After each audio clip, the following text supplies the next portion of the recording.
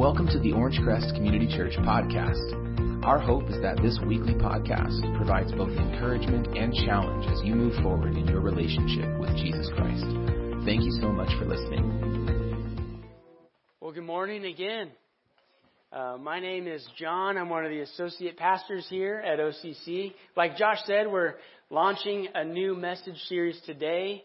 And usually my first thought when I think of that and remember, it's a new message series today, I think donuts. So there's other things I probably should think about, but I love donuts. I hope you enjoyed the donuts. That's just a fun way to kick it off. But I am also excited about this message series. It's called Stories to Live By. You're going to hear from a few different men from our church over the next 5 weeks. And here's why it's kind of an exciting series. Everyone loves to listen to a good story, right? I know I do. I imagine you do. Whenever I leave hearing a speech or just kind of a class session or whatever, what I remember most are the stories. Hearing speeches or different things. I remember the stories, especially the ones that I can connect to personally. And years ago, when Jesus was here on earth and as he was doing his ministry and teaching, he used stories as a way to communicate life-changing truths. These are called parables. He could have spoken exclusively in do's and don'ts lists, or he could have done whatever he wanted. But in the gospel letters, the accounts of Jesus' life and ministry, over 40 parables are recorded that Jesus used to teach these life-changing truths. And as we look at over the next 5 weeks, as we look at these parables, Here's what's exciting. If we embed the truth of the parable into our hearts and into our lives, it really has the potential to change our life radically for the better. This is how Jesus taught. And they're memorable, they're sticky, but the challenge is to wrestle with the truth that's in there. And so I'm excited for this series. Before I launch into today's parable, let's pray one more time. Dear God, we do thank you so much for your love and for your grace towards us. It is pretty amazing to remember that. Today, God, we open your word and we begin 5 weeks of looking at the parables of Jesus, God. And my prayer today is that we would hear what it is Jesus was teaching to the people at the time, but he's also speaking to us now. So help us to hear from you, from your word. You desire that we have a full and rich and meaningful life, which is the parable we look at today. So help us, God, to see the truth in this story and know how to connect it to our lives today. I pray all this in Jesus' name. Amen. So today's parable we're going to look at, it's referred to as the rich fool. And it's recorded in the book of Luke. When I was given the choice of, pick a parable to speak on, I was drawn to this one because of the last 3 words of the parable. There's nothing really nothing drew me in particular, except for these last 3 words I thought were pretty interesting. So at the end of this parable, Jesus ends the story with appealing to everyone to be rich toward God. That was it. I thought, rich toward God, that sounds cool. That's a good phrase. I want to study that. So I did. I picked this parable, started studying it, and I need to warn you that there's a lot of challenge in this message. I didn't necessarily think of that as I picked it and, went for it. But I've encountered the challenge of this message, and I think you will too. And I'll say up front, what are we supposed to do with all this? I think what Jesus is telling us is to wrestle with this idea. Just wrestle with it. What does it mean to be rich toward God? So I am glad I picked it, but I'm just giving you the heads up. But before we jump into a discussion about being rich toward God, let me ask the question, what does it even mean to be rich? Okay, and we get some mixed messages about this. We hear different things. So on the one hand, you may know, or you may have heard similar statistics like this. If you make over $32,000 annually, or your household does, you're in the top 1% of the richest in the world. That's pretty interesting. The average income in Riverside is just under $75,000 per household. And so the worldwide average income is just under $10,000 per year. So just being here usually means that in America, in a prosperous land, on the one hand, we are rich. We sort of can identify, wow, we are really blessed to be here. But on the other hand, there's another perspective. What does it mean to be rich? I found a Charles Schwab survey, Modern Wealth Survey, just from this year, 2019. And the results were that you need a lot more than a mere 7 figures to be viewed as wealthy these days. According to this survey on wealth, they found that most Americans think it requires $2.27 million to be considered elite, rich in America. And I thought that was kind of an interesting number to pick, $2.27 million. So here's the dynamic. Probably most of us don't make $2.27 million, but so we don't feel rich when we look around. On the other hand, if we expand our view worldwide, we realize we are rich, according to the other study. So here's my point about what does it mean to be rich. The answer completely depends on your perspective. Which angle are we looking at to get the answer? And what I love about this parable, Jesus attacks that issue straight on, that tension. And what he does is he speaks directly to this issue in a way that it was so different than what the crowd expected, and I imagine it's different than what we expect today. But let's walk through this parable and see what it is that Jesus says about being rich toward God. So let me set the scene, and then we'll read the whole parable together. The scene is this. A huge crowd is following Jesus. They've assembled to hear Jesus talking. The passage leading up to this parable, it says thousands upon thousands had gathered. They were even trampling over one another to hear Jesus speak. So I'm picturing just like a big concert or something where people are packed in there, standing room only, someone stepping on your toes, just to hear. So that's the scene. And so he's in this big crowd, and then we pick up Luke 12, verse 13. Someone in that crowd said to him, probably had to holler because it's a big crowd, "Teacher, tell my brother to divide the inheritance with me." Jesus replied, probably had to holler back, "Man," I love that word, "man." I kind of studied that for a second. It wasn't necessarily a nice reply. Jesus was kind, but that wasn't particularly like a gentle reply. He's like, "Man, who appointed me a judge or an arbiter between you?" So Jesus refuses to really get into the issue. But then he said to them, Jesus turned to the whole crowd, and he says this, "Watch out, be on your guard against all kinds of greed. A man's life does not consist in the abundance of his possessions." And then, that was all real life stuff. And then Jesus launches into this parable to expound on this point. The parable goes like this. The ground of a certain rich man produced a good crop. He thought to himself, "What shall I do? I have no place to store my crops." And then he said, "This is what I'll do. I'll tear down my barns, I'll build bigger ones, and there I will store all my grain and my goods. And then I'll say to myself, you have plenty of good things laid up for many years. Take life easy, eat, drink, be merry." But God said to him, "You fool. This very night, your life will be demanded from you. Then who will get what you've prepared for yourself?" Jesus turns back to the crowd and it ends this way. "This is how it will be with anyone who stores up things for himself, but is not rich toward God." So that's the story. Then there's the parable. Let's expand on some of the characters here and learn a little bit more. And then we'll talk about being rich toward God. So here's the characters. There's the greedy man. We'll call him the greedy man. The man in the crowd that wanted a piece of that inheritance. Obviously, there's Jesus. There's the crowd itself. Those were all real life people. This was a real story. This really happened. And then there's the parable Jesus told. And there's kind of the fictional character, the rich fool. Okay, so let's talk about each of those characters and get a deeper look into this. The greedy man, the one who hollered out of the crowd at Jesus, he was appealing for Jesus to interject into the situation and make a ruling really on his behalf. He wanted to get some of the inheritance. He wanted a slice of the pie. Jesus, like we saw, basically said no. That wasn't his mission. That wasn't what he was here to do.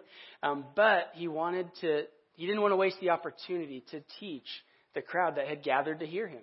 So verse 15 is a really clear picture of kind of this whole parable. Why did Jesus tell the parable? It's this idea.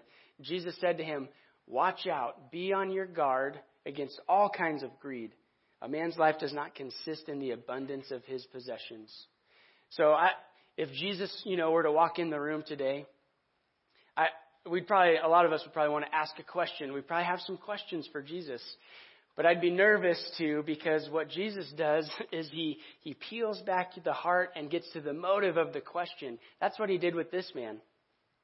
Jesus said, "Be on your guard against greed." Here's the definition of greed. Greed is an insatiable desire for more. And that word insatiable, that's a rich word. That means it's impossible to satisfy. There's always a little bit more that I want. It'll never be fully satisfied. Greed is actually called idolatry elsewhere in the Bible, in Colossians and Ephesians. So Jesus peels back this man's question, or it really wasn't a question if you look at it. He was sort of telling Jesus what to do. And Jesus said, no. He said, be on guard against greed. John Steinbeck also had an angle, a good angle on greed. He understood the power of greed. As you know, he's an author, a great literature figure. And this is what John Steinbeck said: "A strange species we are. We can stand anything God and nature can throw at us, save only plenty. If I wanted to destroy a nation, I would give it too much, and I would have it on its knees, miserable, greedy, sick." Greed is a powerful motivator. And Jesus attacks it this way. He informs us, a man's life does not consist in the abundance of his possessions. Consists is that verb to be. Life is not possessions. To live is not to have more and more things. But here's the issue that Jesus is telling us. Greed messes with our perception of reality. Greed tells us life equals possessions. Being equals having. It lies to us. Wealth lies to us. Elsewhere, Jesus says in Matthew 13, he talks about the deceitfulness of riches. These are things that get our perspective off. The greedy man that wanted the inheritance, you can almost see the inheritance whispering the lie to him. If you lose me, you'll lose a large part of your life. What life could be for you is hanging in the balance because of this money. The lie of money is that if we don't have it, we won't be happy.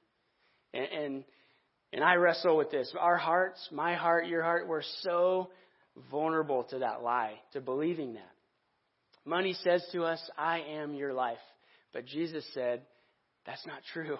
And I have a story it's an embarrassing story for me, but I've been greedy. It's an example of this battle to not believe that lie. But I'm willing to share it with you. It's not like I tripped and fell. That's not that kind of embarrassing. But it reveals, kind of like Jesus did with this man, it reveals the real inner workings of our hearts sometimes. So I have an older car, and it must have been a especially rickety day driving up to work, and I gave myself a challenge. I'm just by myself in my car. I don't know why, but I thought I'm going to, give myself something to do, a challenge. And it was this: if I could have any other car that I see right now on the road next to me, which one would I choose? As if this was, a real game. But the rules were I have to be able to see it. Okay, so I had some parameters on this. So my mind started racing. Which one would I pick? And I'm looking around, and there's a lot of strategies to this. I really want to maximize every opportunity, so I don't want to mess up my one pick. So I'm looking around, and I see like expensive cars, and I think, I could get that one, sell it, get what I really want. Or I could, maybe get that monster truck with huge tires, but gas is a lot. But then I don't have to pay for the truck, so I could pay for gas. My mind is just going a mile a minute. And here's the embarrassing part. That's embarrassing enough. But here's the really, truly embarrassing part is that I was getting actually anxious about this game in my head. Every stop sign, I was like looking for a new, set of opportunities. But I was getting anxious about this. And later in that same day, I was kind of reflecting. I think God brought it to my mind. I was reflecting on the experience and the impact that it had on me, and I realized I was totally giving into greed. I was coveting what other people had. I was not content with what God had provided to me. And so that day I confessed it. I asked God for forgiveness. I want to repent of that type of behavior, but it scares me still today how easy it was to give in to the lie that more and better things equals a better life. Greed is a really powerful motivator that kind of flies below the radar if we're not careful. And as you know, if you've ever gotten something new and shiny and, just brand new, one day it's not new anymore. And then we want more. And then we want the next. And so it's just it's a perpetuating cycle. Greed leads to this I want more. And then that's not good anymore. So I want more. So it's a perpetuating cycle. Having the right perspective about our possessions is what Jesus is talking about here. He's not actually talking about the things themselves, but our perspective about the things. So let's talk about the rich fool for a second. The rich fool is the one in the parable whose land produced, and it seems like overnight he became wealthy. The modern symbol of this, where there's not many farmers in the room, I'm guessing. So the modern symbol is a business person. Or someone in the workforce who had an excellent year and got a big bonus or got the raise, or the investor whose stocks really performed well, made a huge profit. So it's important to note that Jesus doesn't scold the rich man. Jesus doesn't tell this man that because he's rich, he's a fool. The fool part comes later. So don't hear me saying that, because that's not what Jesus said either. If that's the case, we're all in a bad position according to the worldwide studies of what is rich. But it's good to be successful. Wealth is a blessing from the Lord. After all, it's Him who makes the crops produce. And did you know He is sovereign over your sales goals and your stocks and your bonuses and your raises and your future potential opportunities? God is above it all. He's in control. So may the Lord make your business, make your efforts prosperous. The issue isn't the stuff itself. What Jesus wants us to see in this parable is that our perspective on riches matters more than the riches themselves. So here's where it starts to go south for the rich man. Look at verse 18 and take note of these pronouns. I will tear down my barns and build bigger ones, and I will store my grain and my goods. Without missing a beat, this guy becomes wealthy overnight, it seems like. Without missing a beat, the man takes full credit for this wealth. He assumed full ownership. And after all, it was his field and his work and his crops, right? Well, no. There's more to it. And this wrong perspective, this perspective of it's mine, leads to the wrong conclusion of what he ought to do with it. Look at the next verse. I'll say to myself, you have plenty of good things. Here's his conclusion. Take life easy. Take it easy. Just like the Eagles sang about in that song that gets stuck in our head. Do you guys know that song? I'm assuming most. Okay. I like that song. I can't say I love it anymore after encountering this parable and seeing what God says about this perspective, but it's a catchy tune. But this is the major error that this rich man makes. His abundance of possessions now is his life. He falls into that trap. And the wrong perspective leads to bad conclusions about what we do with them. We have to keep that idea of take it easy at bay. But put yourself in this man's shoes for a minute. Let's say overnight you become a millionaire. Maybe you won the lottery or something happened. So put yourself in that man's shoes. What's racing around in your mind? What are you going to do with your new riches? You going to pay down debt or upgrade something or save for the future, go on vacation? The Charles Schwab study that I mentioned earlier, that wealth survey, it asked that very question. It asked people, if you suddenly had $1 million, what would you do? And here's the results. They asked thousands of people, and this is what came in. 54% spend it. Some would pay off debt, invest, save, donate it. And as you look at this list, I'm not throwing this up there to say, look how evil this is. None of these are pure evil. Jesus doesn't give us, a breakdown of everything we ought to do if we were to become wealthy instantly. None of these guarantees that we're acting purely out of greed. So here's the point of me showing you this. It's too simple a thing to boil it down to a black and white do's and don'ts list of where does the money go? What do I do with my riches? There's something much deeper than that Jesus is addressing here. And it's the issue of our perspective on the wealth. And here's why that's so important, because there's eternal significance to that perspective. God said to him, so far he was a rich man, but God says, you fool. This is when he becomes the rich fool. This very night your life will be demanded from you. Then who will get what you've prepared for yourself? When I get to heaven, I imagine you too, as we're walking up feeling good, we're about to get there. The last thing I want to hear is, you fool. It's silly to think, that scene, I don't know how it's going to go, but I really, really don't want to hear you fool. Imagine the regret that you would feel if you heard that. Imagine the rich fool, the regret that he had after hearing this. He can never change that. You see, we're responsible before God with how we live in all things. And our hearts are the cockpit of our lives, how we live, the decisions we make, what we value. All of that happens in our heart. That's what Jesus is addressing here, a matter of the heart. So that's the end of the parable. Jesus turns to the crowd and says, this is how it will be with anyone who stores up things for himself, but is not rich toward God. So there's that contrast. Don't store up for yourselves, be rich toward God. Storing up for ourselves is such an unstable goal. Overnight, it could be gone. It could be all for nothing. The issue is actual life, not the stuff of life. So let's look at this concept. What does it mean to be rich toward God? We're finally at the fill in the blanks part of the message. So sorry if you've been stressing. I'll go through these quickly. But here's what it means to be rich toward God. By the way, the Bible says so much more about our resources and how do we use our money. And so more than just this parable. So the first thing, being rich toward God, I honor God with my resources. Honor God with my resources. This is another way to say be rich toward God. Honor is an interesting word. I looked it up. It's one of those words that we're pretty familiar with.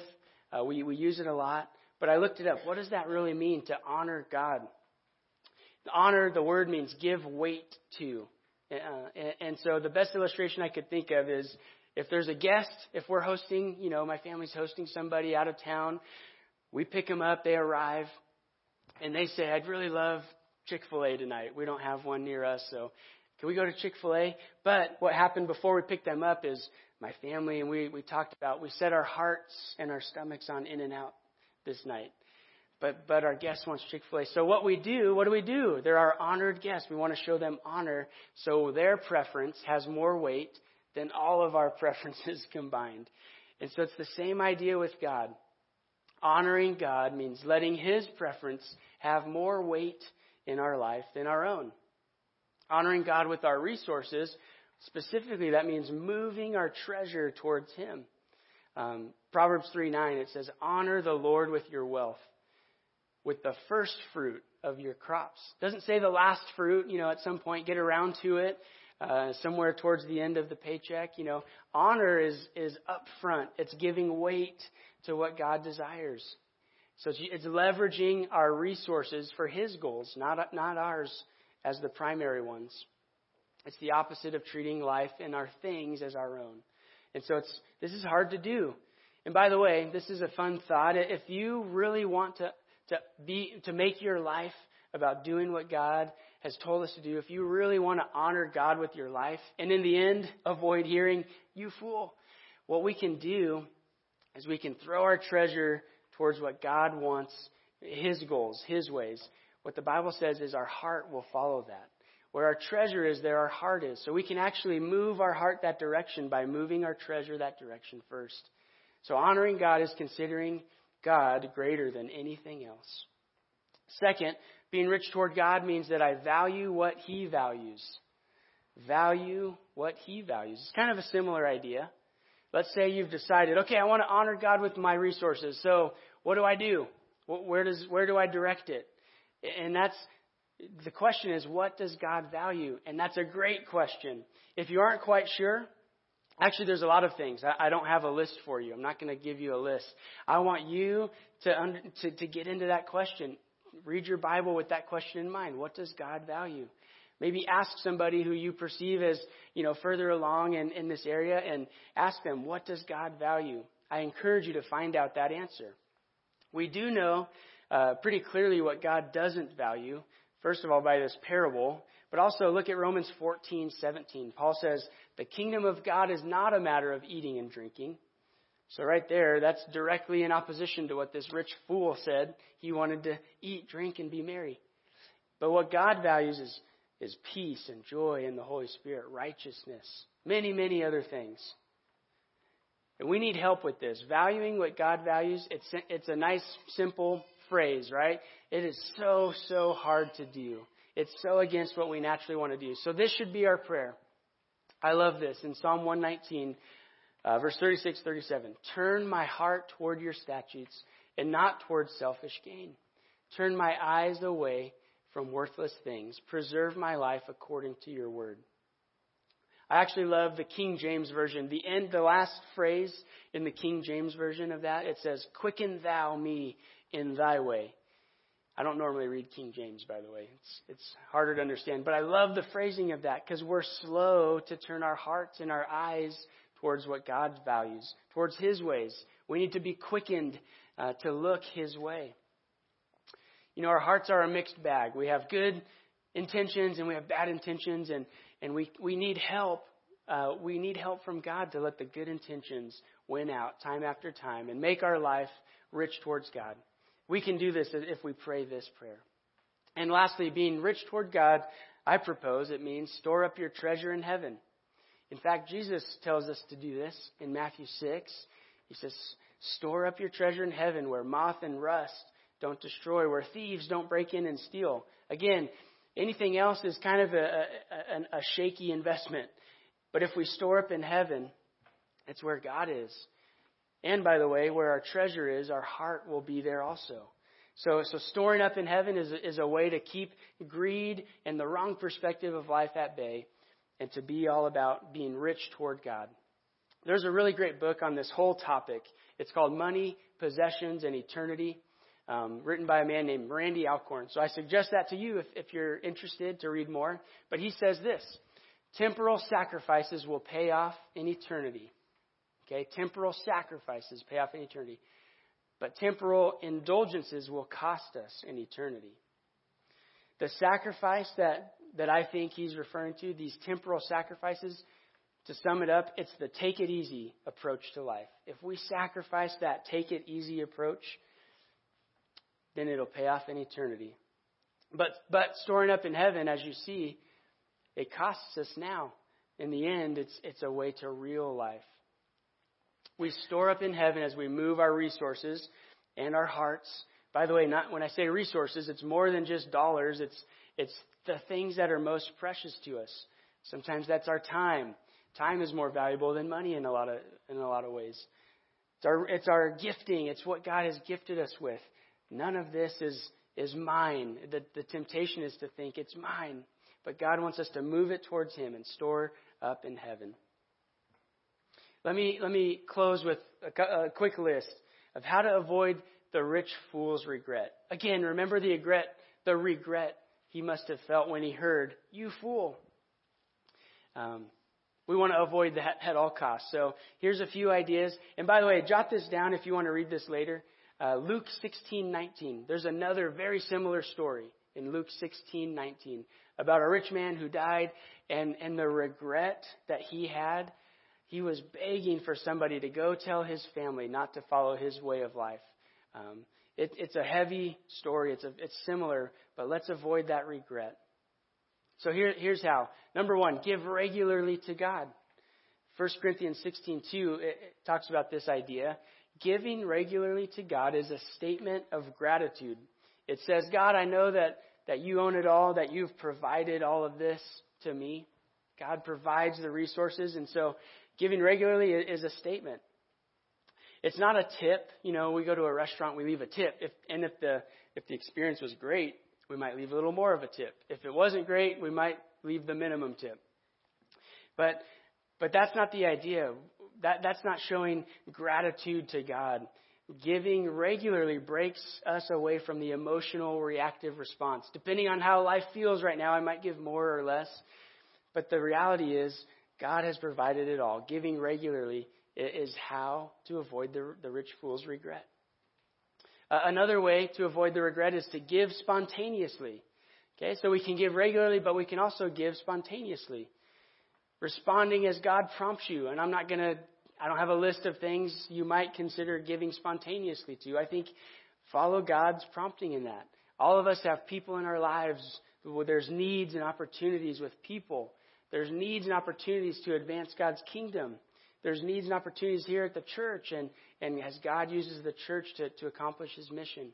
So something you could do is build in, I have friends with a generosity, budget line or a gratitude budget line. Something that it just enables spontaneous giving. The goal of giving, by the way, both of these, begin with give. It's like that upside down math. We talked about it last week. It looks like a minus sign, but it's supposed to be expanding. Getting rich towards God, it's giving. And here's the goal of giving, is that we stay grateful. When we are grateful to God, it corrals our wrong perspective, the greed perspective. And lastly, this third point, err on the side of generosity. Storing up for ourselves is not the best strategy, as we can see in this parable. That's what led ultimately to the rich fool's regret, is he stored up for himself. Generosity is godly. This is an attribute of God. God gave us His Son. Jesus gave up His life for us. The Holy Spirit gives help daily to those that follow Jesus Christ. When we are generous, we are like God. That's how we can avoid hearing in the end, "You fool." I want to invite the worship team to come back up, and I'll wrap up just with these two more thoughts. Even me, as I look over that list of how to be rich toward God and how to avoid the regret, it brings up a few concerns, like, what if I get ripped off? Or what if I never get what I really want? And in a group this size of people that many of you are trying to follow God, I'm sure that there are story after story after story of God providing specifically for you. I'm going to go out on a limb and say God has been providing for you all along. It's a matter of our own perspective to see that and to be grateful for it. God has undeniably provided for me and my family. And it's right there. We just have to see it. It's just a matter of perspective. God cares so much about us, and He takes care of us, even richly provides for us. This last brief story I want to tell you. Take a look at this toy. It's a little apple with squishies in it. So the other day, I have young children. Two of them were both wanting the one toy. So there was a problem. So that I heard this dispute kind of start. So I walked over. I wanted to kind of intervene and help them. And I talked to them about, sharing, being generous. And I even asked them, what do you think pleases God in this moment? So I'm trying to get this way of thinking into their minds. And, sometimes it's easier when you see it to talk about it. When it's my own heart, it's hard to tell myself what I know is true. But anyway, so I asked them these questions, and I told them this is even hard for mommies and daddies. This is hard for adults to do, to share and to give and be generous and want to please God all the time. And I actually didn't make a ruling. I didn't dictate who should share and who should be generous. I wanted them to kind of wrestle with, what do I do here? And by the way, it turned out well. They played well together. I didn't want to leave you hanging too much. But right after that incident, I was reminded of this parable, how Jesus didn't make the ruling in the greedy man's life about the inheritance. What Jesus wants us to do is to wrestle with, do I really want to please God? And I think God looks at the stuff in our life kind of like I view this toy. When I saw my, kids arguing over it, I thought, really? That thing? It's silly. And I wonder if God views the stuff of life that we have kind of like that. It's really not about the things. It's about what we do with that. It's about our perspective that God provides for us, and God wants us to be rich toward Him, using what He's provided to us. So consider if the next step, one of these makes sense for you. If not one of these, that last line, write in a next step that you might take this week to move towards being rich toward God and avoiding that regret. Let me pray. Dear God, I do thank you for this story, and for as challenging as it is helpful to us. A reminder not to get wrapped up into the stuff of life, but really what's at stake is actual life and storing up in heaven, being rich towards you. It's so hard. It's so hard to keep this perspective, but I pray that you would help us, quicken us to look to your ways and value what you value. I pray. In Jesus' name, amen. Thanks so much for joining us today. We pray you've been encouraged by the message and equipped to move forward in obedience to God's Word. Join us again next week for another Orange Crest Community Church podcast.